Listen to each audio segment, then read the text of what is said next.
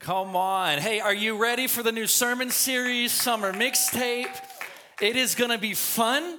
It's going to be wild. I promise it's going to be great. But let's hold our Bibles up in the air and say this Bible blessing after me. Say, this is my Bible, God's holy word. I am what it says I am. I will do what it says for me to do. I place myself under the authority of God's word. It says I am blessed, therefore I am blessed. It says I'm an overcomer, therefore I overcome. Every obstacle, every challenge, every hindrance, through the name above every name, Jesus Christ. I open up my heart, I open up my mind to receive God's word. I receive this word, I confess this word. In the name of Jesus, everybody said, amen. Well, listen, today we are starting a new summer sermon series called Summer Mixtape. And so each Sunday is going to be themed sort of after a song. And so today's title for the sermon is Closed on Sunday. You know, it used to be not too long ago that Sunday was a day of rest, right? Like you would go out maybe after church, the grocery stores would be closed, the gas stations would be closed, restaurants were all closed on Sunday. Why? Because as a people, we reverenced Sunday as God's day. But over time, many began to sacrifice the Lord's day for the sake of the mighty dollar. Come on, it is too costly to be closed on Sundays. It costs too much money to be closed on Sundays. Too much money would be missed out on. I remember being young, about 5 or 6, and my great-grandmother, we called her Big Granny. And Big Granny loved to fish. Big Granny would fish Monday, Tuesday, Wednesday, Thursday, Friday, and Saturday. Listen, if it was raining, she was fishing. If it was sunny, she was fishing. But do not catch her. You would not catch her fishing on a Sunday.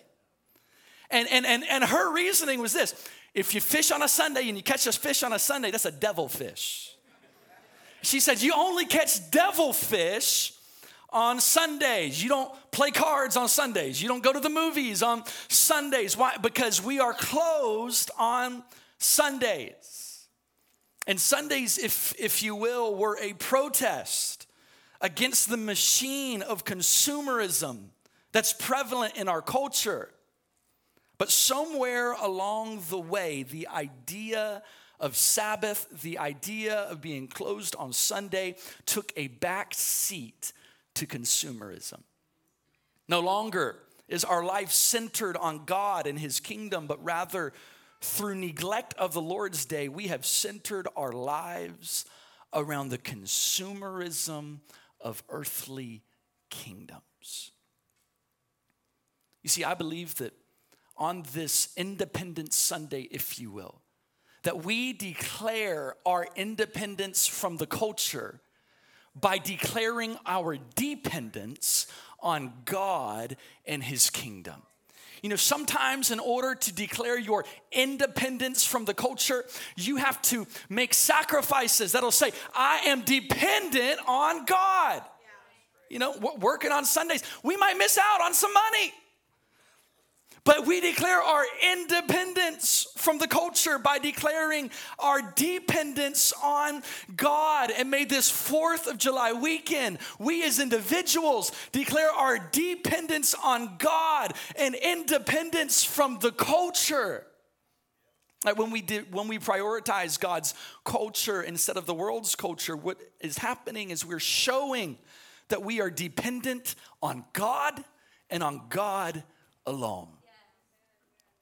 That we're dependent not on our own resources, but on God. Go with me to Matthew chapter 11. And I want to read today for our main passage and use this main passage sort of as the filter in which we see and talk about the Sabbath. Matthew chapter 11, verse 28 through 30.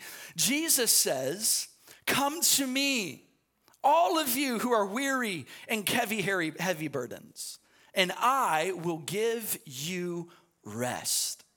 Take my yoke upon you. Let me teach you, because I am humble and gentle at heart. You will find rest for your souls. For my yoke is easy to bear, and the burden that I give you is light. See, Jesus offers us an alternative way of restfulness in the midst of a restless culture. That the culture of our day is restless, is trying to gain more and achieve more. And Christ calls us to an alternative way of living. And this alternative way of living is restfulness. You see, in the context of Jesus' audience, the heavy yoke that he would be speaking of would be Rome's imposition and taxation of the people for the empire's dominance around the world. That the heavy yoke that Jesus would be speaking of would be the 613 individual commandments that the Pharisees demanded their disciples to keep. That the weight of the culture of the day was heavy. And Jesus is saying that I'm offering an alternative way of life. It's not one that's going to burden you, but it's one that is going to liberate you. That it's actually this rest that the prophets have been speaking of for generations. You see, the demands of the culture are heavy and unbearable. The demands of our culture today are the demands to be a self-made man. It gets taxing. The heavy yoke to affirm the right things and to distance yourself from the wrong things. And you got to cancel this person and you can't cancel that person. It's exhausting. That the hustle and the grind of always having more leads not to a fulfilled life, but to a life that is filled with void and restlessness, trying to run the rat race of life. And Christ comes on the scene 2,000 years ago. And he comes on the scene for us today and offers an alternative to our restless culture. And his alternative is restfulness. You see, one of God's first promises in Scripture, and this promise is foundational to the Jewish and the Christian faith, was the promise that God would give the people of Israel rest. That this idea of rest and Judaism is known as not only rest, but shalom. That shalom is not just a restfulness. You got a good night's sleep and you feel good today. But shalom is this overarching, everlasting peace that is in the future and that God is drawing all of us towards. In Exodus 33, God speaks to Moses and he says, I will personally go with you, Moses. Notice this, and I will give you rest. That when God is speaking to Moses to go into the promised land, God speaks to him that the hope of the promised land is not just the milk and the honey and the land flowing with all of this good stuff, but the hope of the promised land, the hope that was ahead of them was rest, was this idea of shalom.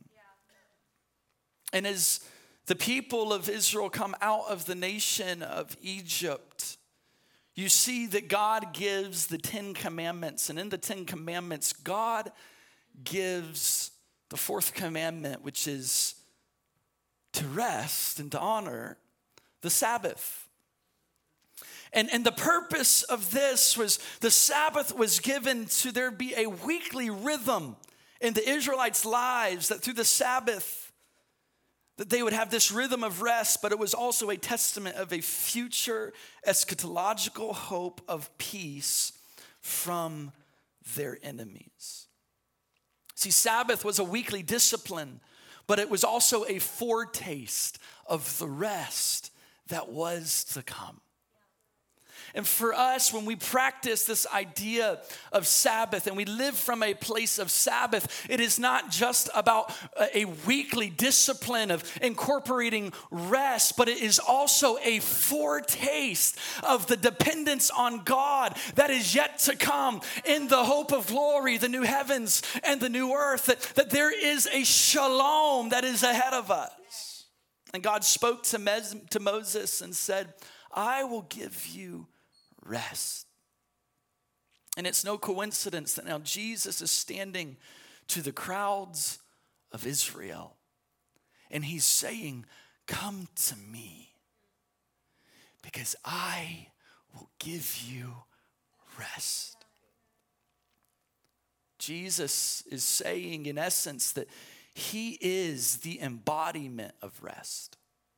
That Jesus is the fulfillment of the Sabbath. And that what the Sabbath and how the people of his time would try to list all of these commands. You can't do this on the Sabbath. You can't do this on the Lord's day. Jesus is saying that's burdensome. And the fulfillment of the Sabbath, this true rest, is only found in me. You see, to be faithful to the Sabbath is to be faithful to the lifestyle of Christ. To be faithful to Christ is to be faithful to his way of life, not the way of life of the culture. That to be faithful to Christ is to say, I bow down before Jesus before I bow down to the idols and the things of the world. That Jesus is my king and Caesar is not my king. See, this was revolutionary in this time of the early church. The early church would gather together and they would make this declaration that Jesus is Lord. This is heretical to the Roman society because there's only one Lord and his name's Caesar. There was only one Lord in Babylon when Daniel and Shadrach, Meshach, and Abednego were in Babylon, and that Lord was Nebuchadnezzar. Right. And for the early church to gather and to say Jesus is our Lord is a protest against everything that Caesar stands for and everything that Jesus is. Yeah. See, Jesus is showing us that in him is where we find rest. So what is this lifestyle?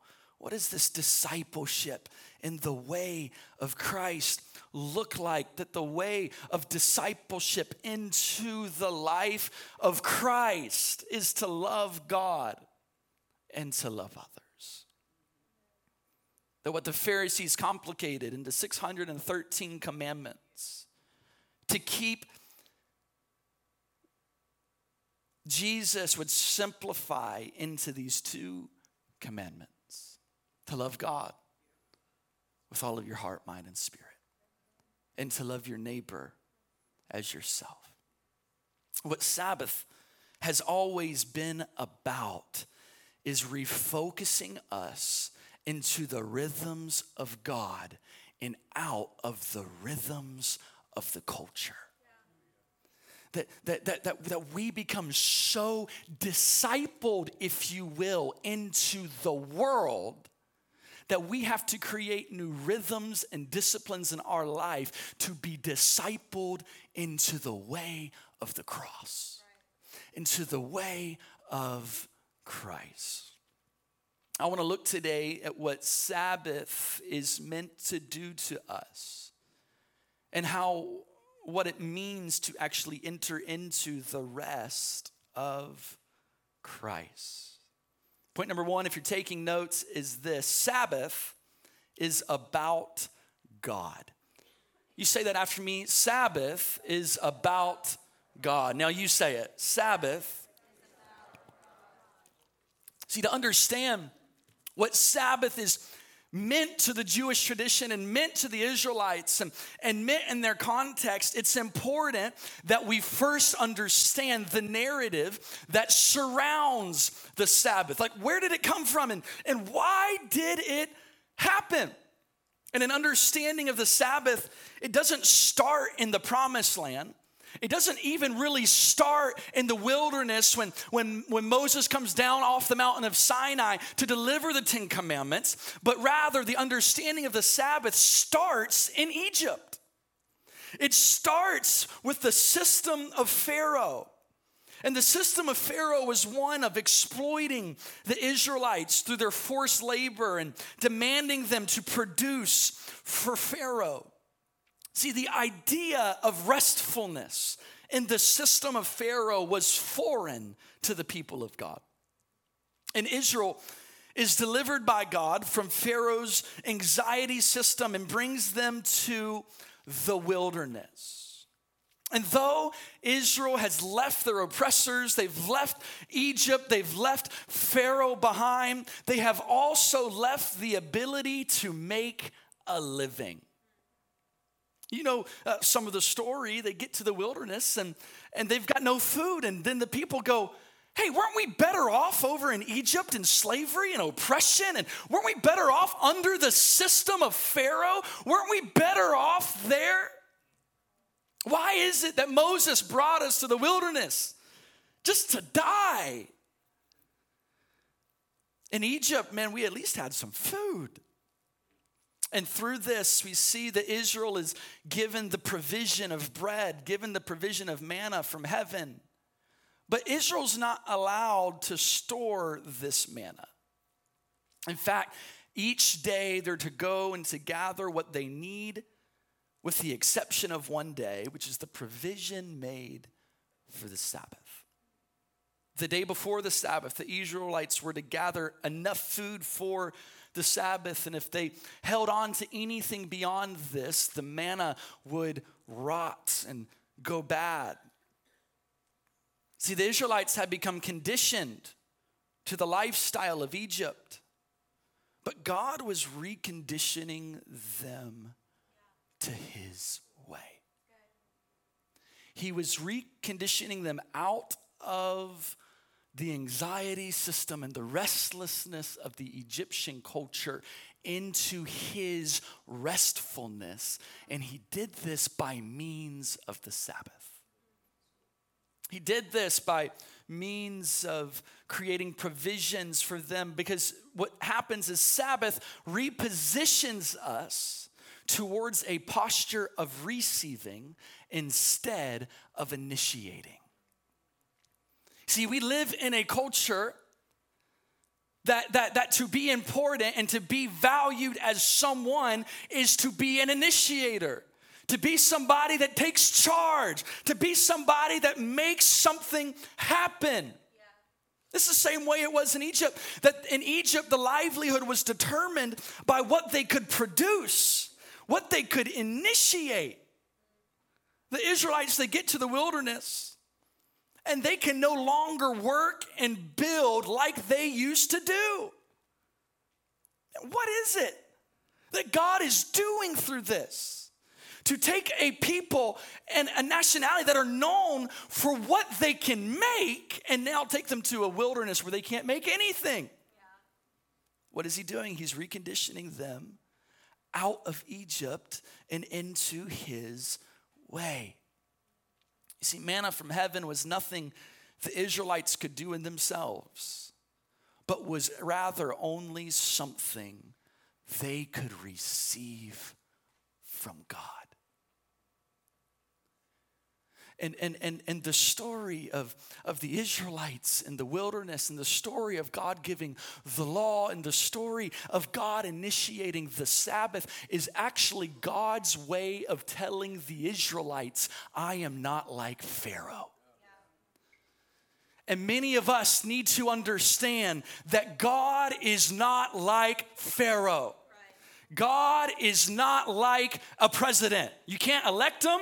Come on, somebody. And you can't get him out of office. God is not like a king of this world. God is not like the systems of this world. The kingdom of God isn't a democracy. I don't get a vote in what God wants to do. And God wants to recondition us out of the thinking of Egypt. And he's saying, I'm not like Pharaoh. And these things distort your view of me. And I want to let you know that I'm not like that. And Sabbath is about repositioning ourselves in a posture of receiving instead of initiating. That Jesus is saying, come to me, all you who are weary and heavy laden, and I will give you rest. He doesn't say, hey, just keep going on your own way, how you want to run your life, how you want to live your life, the culture you want to make up for your life. No, he says, come to me.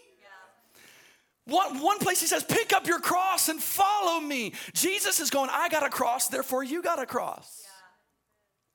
That he's putting us in a place of receiving instead of initiating. Manna was a sign that this bread for life is not under the demanding governments of Pharaoh, but rather is under the sustaining rule of the Creator God. You see, because wherever Yahweh governs, as an alternative to Pharaoh, there the restfulness of Yahweh counters the restless anxiety of Pharaoh. The restlessness and the anxiety that the culture of the 21st century has put in you, God is wanting to bring out of you and give you restfulness as your portion. You see, we're accustomed to being on the initiating side of things. Well, I accomplished this. I made this happen. But God is wanting to reposition us from initiating and towards receiving his provision. See, God is your provider. Your employer is not. God is your provider. Your skill set is not. God is your provider. The government is not. And God wants us to be positioned in a place of understanding that God is our provider. That he is the one.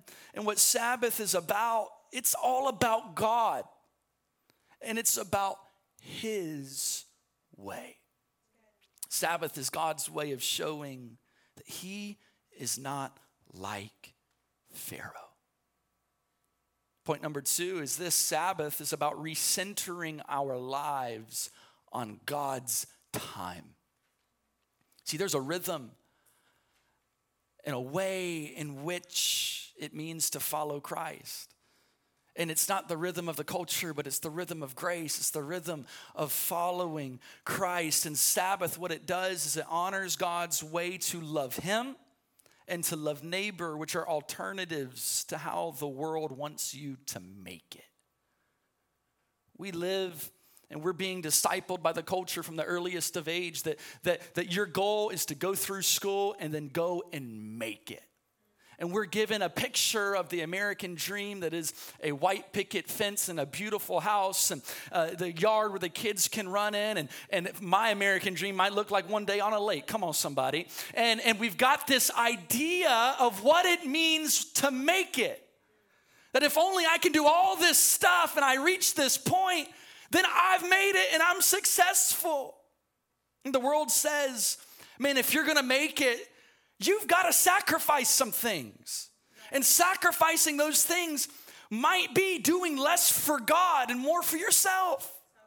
That if you're going to make it, man, you got to look out for yourself first and not others first. That if you're going to make it, then there's no way you can tithe, because 10% has to go back into my investment for my future and my family and the college saving fund. And if you're going to make it, then you can't afford to serve your community on a Saturday by giving food away once a month. Why? Because how much money am I going to miss out on if I don't take that one more job? Wow. See, there's always going to be one more job.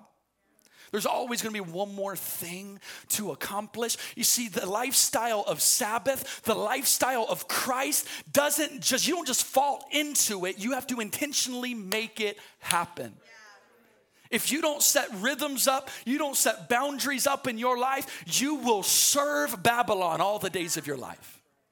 And Sabbath is a way in which God refocuses us and reframes us and disciples us into his rhythm instead of the rhythms of the culture. Because when we practice Sabbath, what we're doing is recentering our lives on God's time. I'm thankful Publix didn't give me this Sunday. God gave me this Sunday. I'm thankful that Costco didn't give me this Sunday. God gave me this Sunday.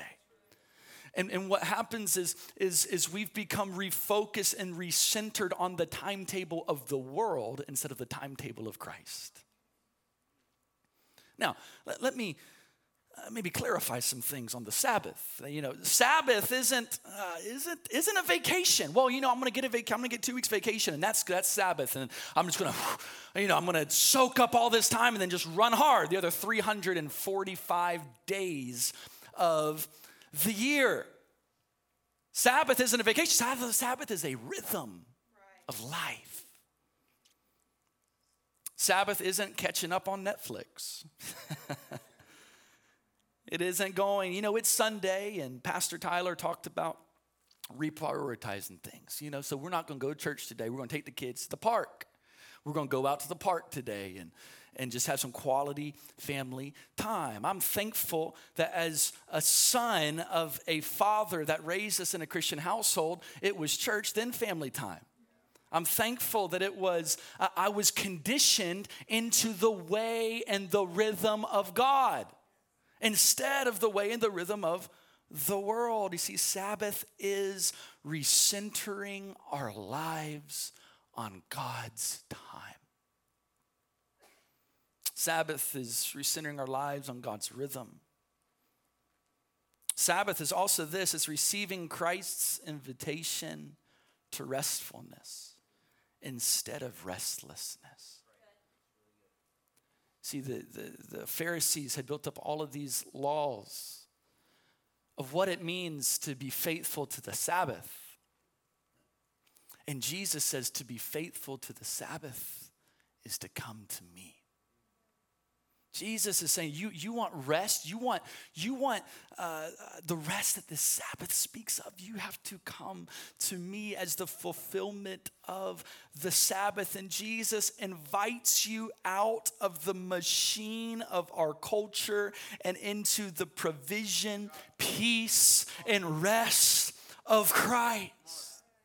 You see, because Egypt can't rest, but Yahweh can. The Israelites had to understand the culture they were coming out of could never stop, could never rest. Pharaoh wasn't upset the Israelites were going because he liked them. He was upset because it wouldn't keep the machine of his nation going, because he couldn't afford to stop and rest.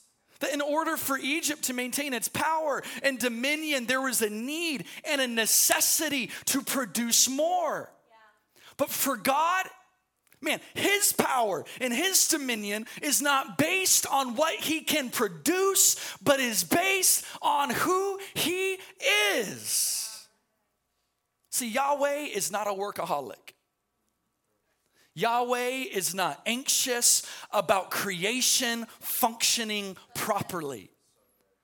Creation is not dependent on Yahweh's endless work. Creation functions because God worked and now he rests. See, when God created the world in 6 days, he rested on the seventh.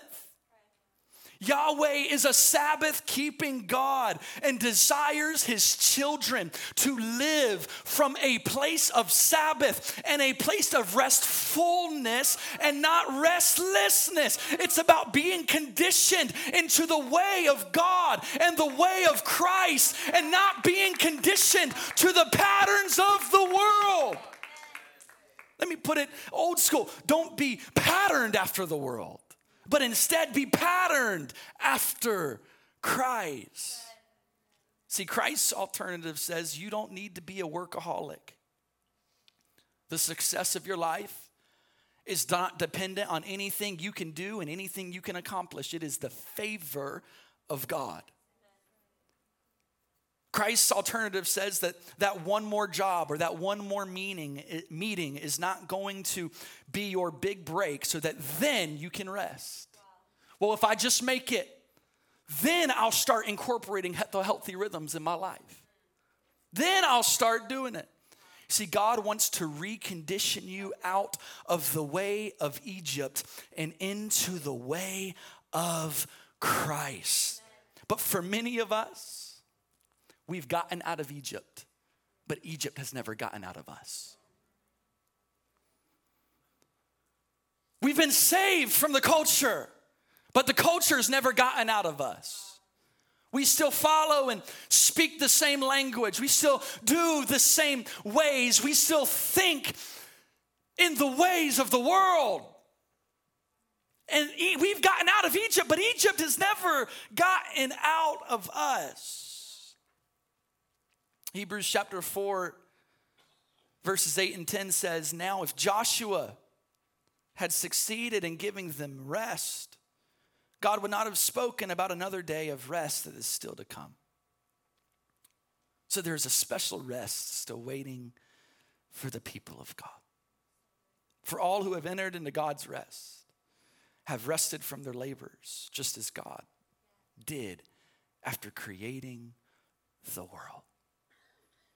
Now, don't misunderstand me. Scripture also says in order to eat, you got to work. We're not talking about going and being hippies on a compound somewhere and not working. We're talking about a rhythm in which God is inviting us to that our culture does not want us in. See, to the culture, you're better off as a mindless robot. You go to work, you go home. You eat dinner, you wake up, you go to work, you go home. You fulfill the demands of the culture. You bow down to the idol that Nebuchadnezzar has built. And Christ is saying, there's a different rhythm that I've called you to. Because it takes the rhythm I've called you to fully love God and to fully love neighbor. Like you can't accomplish these two commandments in the culture of the world. You can only do this by following me. You see, Moses couldn't give the Israelites rest. Joshua couldn't give the Israelites rest. David couldn't give the Israelites rest. But Jesus is the fulfillment and the embodiment of rest that God promised. See, the rest that God gives is not something that can be earned. It can only be received.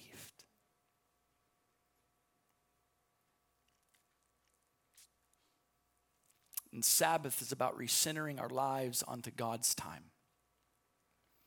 But I think if we're honest with ourselves, many of us are more conditioned in the way of the culture than in the way of Christ. Point number 3, we're going to close right here. Sabbath is about refocusing our priorities towards others. So we read this passage in Matthew chapter 11, and oftentimes we think in our modern context when we read scripture, chapter 11, okay, that scene's done. All right, that's done. Chapter 12 is a brand new day. It's a brand new moment. It's a brand new conversation. But when scripture was written, it wasn't written by verses or chapters. Those were put in for our help to memorize scripture. But what's amazing is as Jesus says this, immediately into this, the discourse of the Sabbath comes up. And the whole context of Jesus saying, come to me, all of you who are weary and heavy laden, the context of that is setting the scene for what he is about to say and do on the Sabbath. Let's pick up in verse 9 of chapter 12. Read to verse 14. Jesus went over to their synagogue where he noticed a man with a deformed hand. The Pharisees asked Jesus, does the law permit a person to work by healing on the Sabbath? They were hoping he would say yes, so they could bring charges against him. Jesus answered with a question like he often does. If you had a sheep that fell into a well on the Sabbath, wouldn't you work to pull it out? Of course you would. How much more valuable is a person than a sheep? Yes, the law permits a person to do good on the Sabbath. He said to the man, hold out your hand. So the man held out his hand and it was restored, just like the other one. See, the purpose of the Sabbath and the purpose of rest is for us to get into the rhythm of God where he's the center of our life so that we can prioritize our neighbors. The Pharisees had allowed Sabbath to keep them from people, to keep a division between people. And Jesus says the purpose of the Sabbath is not to divide. The purpose of the Sabbath is to do good, to do the way of God. But when you're focused on building yourself, you neglect helping others. When you focus on building your own storehouse, when you focus on building your own way of life, when you focus on you getting ahead, you're going to push somebody else to the side. And Jesus is inviting us out of the ways of Egypt where there's no time to help our neighbor because we've got work to do. And he's inviting us into the way of Christ. And we declare our independence from the culture by declaring our dependence on God and his kingdom. Because God is not like Pharaoh. God is not like Caesar.